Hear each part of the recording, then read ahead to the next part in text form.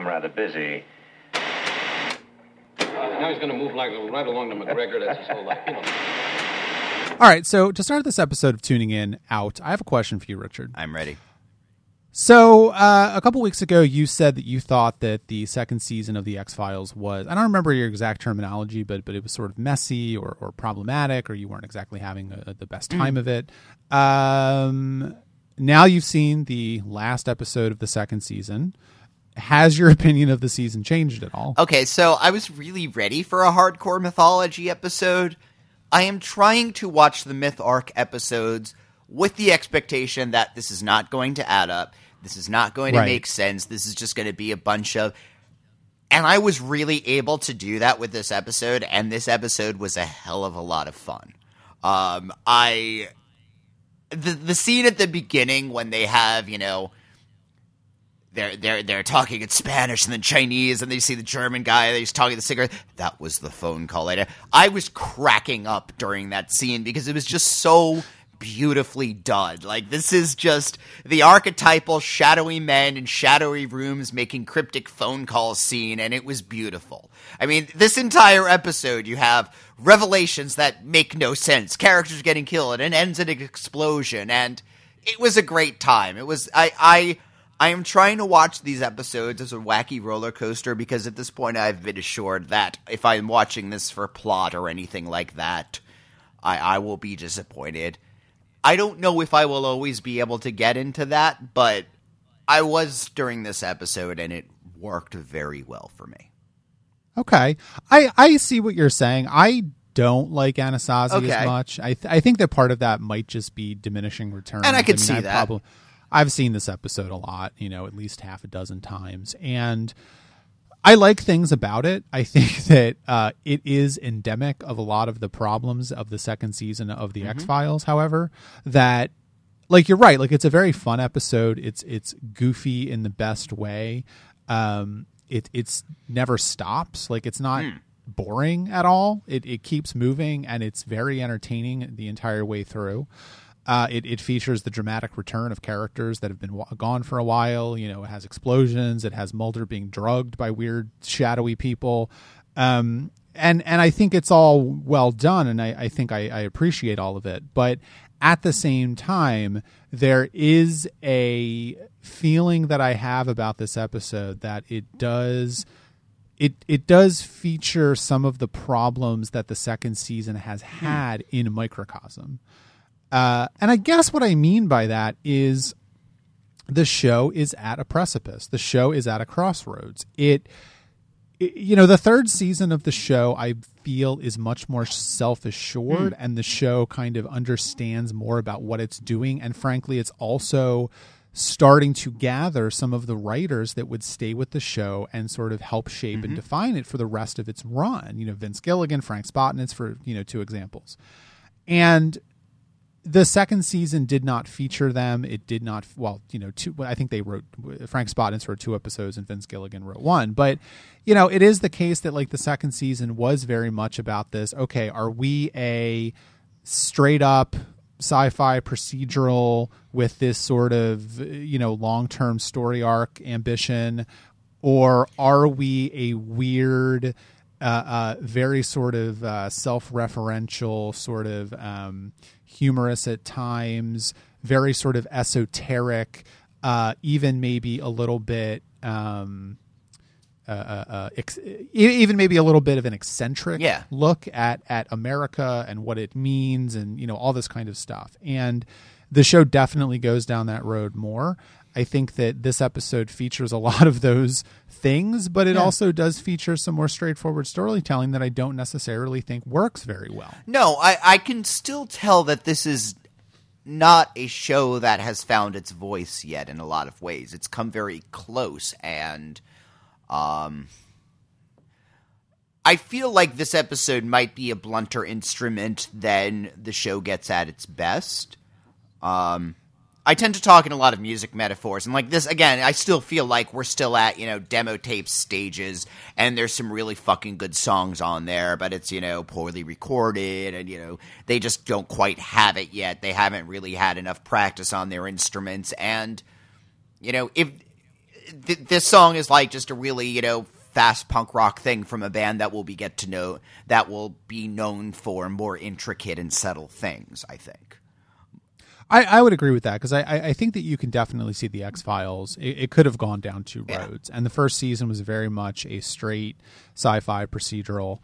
It definitely could have gone down that road, and I think it would have had a fine 5 or 6 seasons, and it would have been, fondly remembered, but I don't think a lot of people would revisit it, and I don't think certainly we would be doing an episode-by-episode analysis of it on a podcast. Whereas the second season, you're right, like it's a little messier. It doesn't really have an identity yet. It's I think it's struggling against a couple of different things. And in Anasazi specifically, I think that the show is struggling against its interests and its ambitions and what it's capable of at this point. And it's also hampered, of course, by the fact that we don't know where this is going, that it basically starts in Media Race with Mulder being incredibly weird and kind of erratic in his behavior. We don't know why. And the explanation feels kind of perfunctory and out of left field in a deeply hilarious way. A lot of this feels like a full motion video game from the 1990s. And I mean that in a very affectionate way. I like those video games, and I think that, even to the visuals of it, where, they're shooting in a quarry in Vancouver and, matte painting in some plateaus of the New Mexico desert, and it just looks terrible. Obviously, the show had a lot of influence on video game culture at that time. I mean, Deus Ex obviously comes from the X-Files, for example. They obviously watched the show, stuff like that. So I can definitely see a through line there. And that's the thing. I mean, I don't know a lot about sort of Illuminati stuff and conspiracy theories. MJ12, for example, Majestic 12 is this thing from Deus Ex, and it's also in this episode. It was a real it was a real component of this sort of conspiracy theory stuff. I don't know a lot about it. They kind of offhandedly mention it. I don't think you really need to know what it is, but it is there in the episode. Something to do with aliens, exactly. And what we find in this episode, like, you're right, when you mention the beginning of this episode, and you get this great scene with these guys speaking in different languages, all kind of going, "What the hell is happening? I can't believe this. This is the phone call I never wanted to get." It's ridiculous. But it's fun, and it's really well done. And I think, to your point, it also, I think, expands the world of the conspiracy in a way, because I think we're finally starting to see some of the people that are behind it. Yeah, this is paying dividends to Deep Throat's initial statement that, several countries signed this agreement that we would get rid of any alien life and any evidence of that. And we're seeing that still be active. And I mean, to me, this opens up the possibilities of X-Files in other countries, but I don't. I don't know if I don't know if Mulder's eventually going to meet his German or Japanese counterpart, for example. But maybe he will. I mean, I'm sure he will meet some people from around the world later on. It's certainly possible, and I think that, I mean, I'll just be clear, like, it does get developed more. There is an organization, quote unquote, that's kind of behind this. And so it does get a little more developed. I mean, obviously the cigarette smoking man is involved in it. But it's just, there's an element to this episode which is sort of interesting to me, in the fact that it is introducing ideas, doubling down on ideas, getting a little bit ridiculous, frankly. I mean, the revelation that the cigarette smoking man worked with and knew Mulder's father, and that the reason why the cigarette smoking man is so interested in Mulder and why he's protecting him, quote unquote, is because he promised Mulder's father that he would do that. And I don't know, what do you make of that? So we've seen Mulder's father once before, and see, this is actually a perfect example of me beginning to feel out the edges of how they're writing this thing, because I don't think when we first saw Mulder's father, Chris Carter had the idea, well, he works for the State Department, he knows the cigarette smoking man, he's vaguely under, Mulder is vaguely under the cigarette man's aegis because of his his connections to his father. I don't think that he knew that when he first wrote Mulder's father, but at some point in between the two episodes, the idea probably occurred to him, this would make sense. It would get the father's role in everything a little more interesting. We can, double and use that character. Maybe then that can have, then we're going to, because now I'm questioning, well, was that why Samantha was abducted? Were experiments knowingly placed on her? Did he, these are questions that I'm going to be asking now. It very nicely explains the question of why don't they just shoot Mulder has been sort of answered a few times, and at this point we have another half answer, and I do get the sense that the 4 half answers we've had equal a whole at least. But yeah, like, it kind of it does feel like a little bit of a retcon, but in a way that kind of works, and I feel like most of the elements of this mythology are going to be done in that way.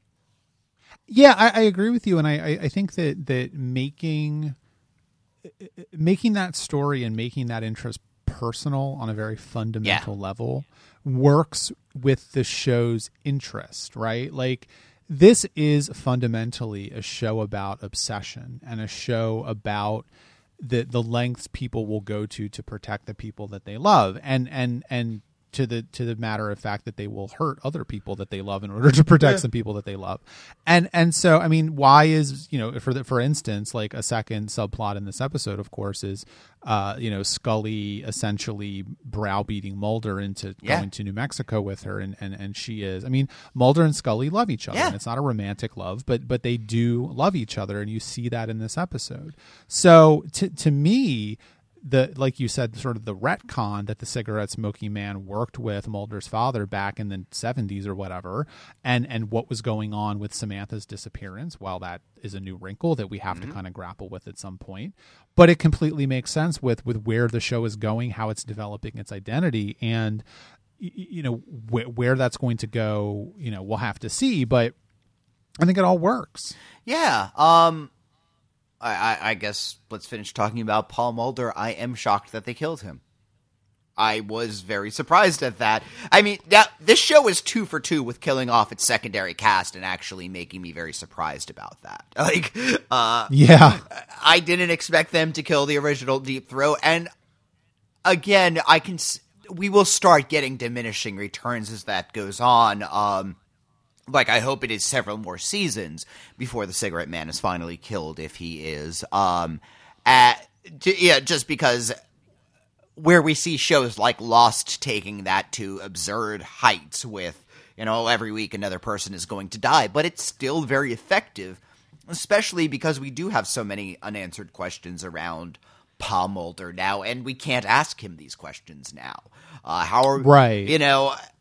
There are certainly going to be moments for him to speak beyond the grave. We'll find his diary or his notes or something at some point, and we'll learn a little more or something like that. But and I'd say the show works with that because of its major theme of we get very close to the truth, we have all the evidence, and then we lose all the evidence, we have no evidence at all, and we can't prove it, and damn it, it's frustrating. We know everything, but we know nothing. We know that Paul Mulder had something to do with all of this. We knew that Paul Mulder knew a lot more than he was implying. Did we even know? I mean, Paul Mulder in his episode with the fake Samantha, he probably knew immediately that it wasn't her. I mean, that's probably why he's drunk into that entire episode, because, oh shit, Samantha was killed 20 years ago. Who is this lady? But I can't say anything because I can't let on that I know. I mean, that again, it's a retcon, but it adds another layer to that entire episode that's very stark. Yeah, no, I think you're right. And the other part of that, of course, is that I don't know what to make of Mulder's being drugged in this episode for most of it. It seems very strange to me. And I mean, obviously it's there to make him question his own motivations, to get him to turn on the people that he relies on the most and that trust him, punching Skinner and kind of berating and running away from Scully and things like that. But at the end of the day, when he finally goes to his father's house, and I also like the fact that the show completely ignores the fact that Washington D.C. and Martha's Vineyard are like 6 hours apart. But whatever. Also, where's his mother? But that's another thing. Too. Right? Yeah. I don't know. She went to She went to Disneyland or something this week. Well, I don't think that. No, they weren't together anymore. That's what it was. Like, she was there because Samantha was ostensibly there. But yeah, so I don't think she lives there. She must live around there. But that was his father's house. Okay, no, that makes sense then. Mulder at the height of his psychosis is at his father's house, and what is the motivation there? Like, Krycek is back. We'll talk about that, but. Krycek murders Mulder's father. Mulder finds his father dying. Was the implication there was kind of the idea that Mulder would think he killed his father, that people would think he killed his father. Like, were they drugging Mulder so that he wouldn't question why someone would murder his father because Mulder doesn't know any of the stuff that we know about his father? To me, it comes off as a nice series. It seems as events going in the cigarette-smoking man's favor. He needs to get Mulder's father out of the way. Also, it would be nice if Mulder were gotten out of the way. Mulder just punched Skinner.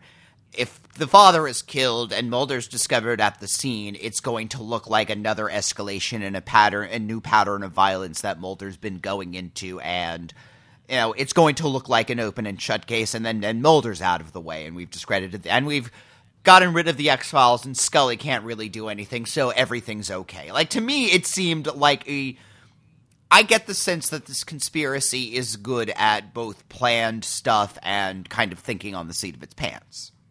Yeah, I think that's right, because... Well, I don't know, let's talk about Krycek then, because, Krycek is back. I don't think that you thought that he was gone forever. We're going to see him many more times, I would assume. Another character who I hope it's a while before Krycek gets killed, because he's going... Yeah. He actually becomes the FBI director in the 8th season. Okay. Right, but I don't know that there's a lot to say about Krycek. I mean, he obviously is just a raw vehicle of death in this episode. But it's interesting where he's going, because he was... It makes it clear that just he's not a person of power. At this point, he's just a hired gun. When we first met him, it seemed like he knew a lot more, and I think he is certainly an extraordinarily dangerous man, and he is very, he does know a lot more than Mulder does, but he's just I think to the conspiracy, he's just simply a weapon, and he is, I will imagine that they view him as slightly disposable. Once he is trouble, he will be very quickly dispatched. I think that that's a very astute reading of the character of Krycek. Okay. Actually. Yeah. I think that, I'll leave it there. Yeah. But just stay tuned. Yeah. He doesn't do a ton in this episode. He just shoots a couple people and escapes. But I think yes, you're right. Like, he doesn't do much in this episode, and I don't think there's much to talk about in terms of a character arc for Krycek. But in terms of how the show is developing itself and how the show is developing and using its secondary characters, it could have just been a random hitman. But obviously maybe they don't have a plan for Krycek. I mean, I don't want to promise that they have like an elaborate plan because I don't think that they do. But, it is the case that I think they may have known a little bit about where they wanted to go, or that who this guy was. Maybe it was just that they wanted to bring Krycek back to be shocking. It could have been all those things. But at the end of the day, it works. And having Krycek back in the show and have it not being just a random hitman gives a little bit of added oomph to the show that makes the conspiracy seem a lot more competent and seem a lot more willing to make hard choices than perhaps it has been in the past. It also puts more of a face on the conspiracy, makes it a little more intimate and knowable in a way that I would not say diminishes any of the mystery, but makes it, we recognize the people here. It's not just random, people. We know the cigarette smoking man is a player. We now know Mulder's father is a player in it, and we know Krycek is involved in it. These are actual people. This is not as shadowy as it is, there are actual people in actual rooms who are enacting this conspiracy. This is something that is going on in the world, and this is something that is very much not supernatural, and yet is just as dangerous, maybe even more so. Yeah, no, I think you're right, because that is the other tension of the show, really, is this idea about the supernatural versus the alien conspiracy and what that means. And, we have a lot of dialogue in this episode about the aliens, and we have, actual shots of dead alien bodies. Yeah. And, we've got this whole subplot with the Anasazi and the documents that were stolen by a guy who lives in Dover, Delaware. But it is the case that there's almost a sort of idea of anarchic democracy or something about this, where the thinker, when he meets Mulder, says, I make them pay to the people or something like that. I mean, there's this idea that they are keeping information back from the people, and they are making decisions that perhaps are not the best. We don't know the whole shape of what the decisions they're making. We don't know why they're making them. But there is I think if you can say anything about the X-Files at this point in terms of its political philosophy, it is that it really is a believer in radical democracy. Yeah, I mean, there is even if the alien conspiracy is designed to hide the existence of aliens because people are not prepared for it, it was caused panic in the streets. This is a patriarchal decision that says that the people are not able to, let us decide whether we can handle this knowledge or not. This should not be kept secret. Who the fuck, authorized you to do that? I mean, the cigarette smoking man has not been elected as an official in order to safeguard that. He's just a guy. I mean, he doesn't seem to be really. I mean, is he accountable to anybody? We don't know these things, and therefore, and Chris Carter certainly mistrusts that degree of power. Someone who is in authority just saying, "This is what needs to be done, and you all need to fall in line." Well, no, there need to be anarchic elements which are chipping at that power in order to tell the truth, which is, truth and authority are kind of arch enemies, at least in the X-Files worldview. Yeah, like power without accountability is really where the show is coming down against, that strongest, I think. And right, like we don't know who the cigarette smoking man is accountable to. Maybe he's accountable to no one. Maybe he's accountable to the president. Maybe the president doesn't know he exists. I mean, we have no idea about any of the answers to these questions, and we will get answers to some of them. But the other part of that, of course, is the open question about what they're actually doing with the aliens. And I don't know if the aliens are working with the conspiracy. That's even possible too. We don't know how many factions there are. There is certainly a faction of scientists that is experimenting with that. Is that the same as the cigarette smoking man who seems to want to destroy evidence of alien stuff, or at least hide that from people? I don't know. I don't know if this. You don't get the sense. It's unclear if cigarette smoking man has his little room his room in the Pentagon with all of this stuff, because, all right, well, when a scientist wants to experiment with something, he can go there and pick out his project, or because this stuff needs to be hidden away from everybody. It's that dangerous. We don't know. Right. And I think that some part of that, of course, is that I don't think the show knows, right? And I think key to that is the end of the episode when Mulder goes into the boxcar filled with alien corpses that have smallpox vaccination scars. And you're kind of like, what is going on here? And then, Scully is saying, oh, well, my name is in these files related to Dwayne Barry. And, I like the symmetry of the show having to use the language of the people that it basically massacred to protect its secrets.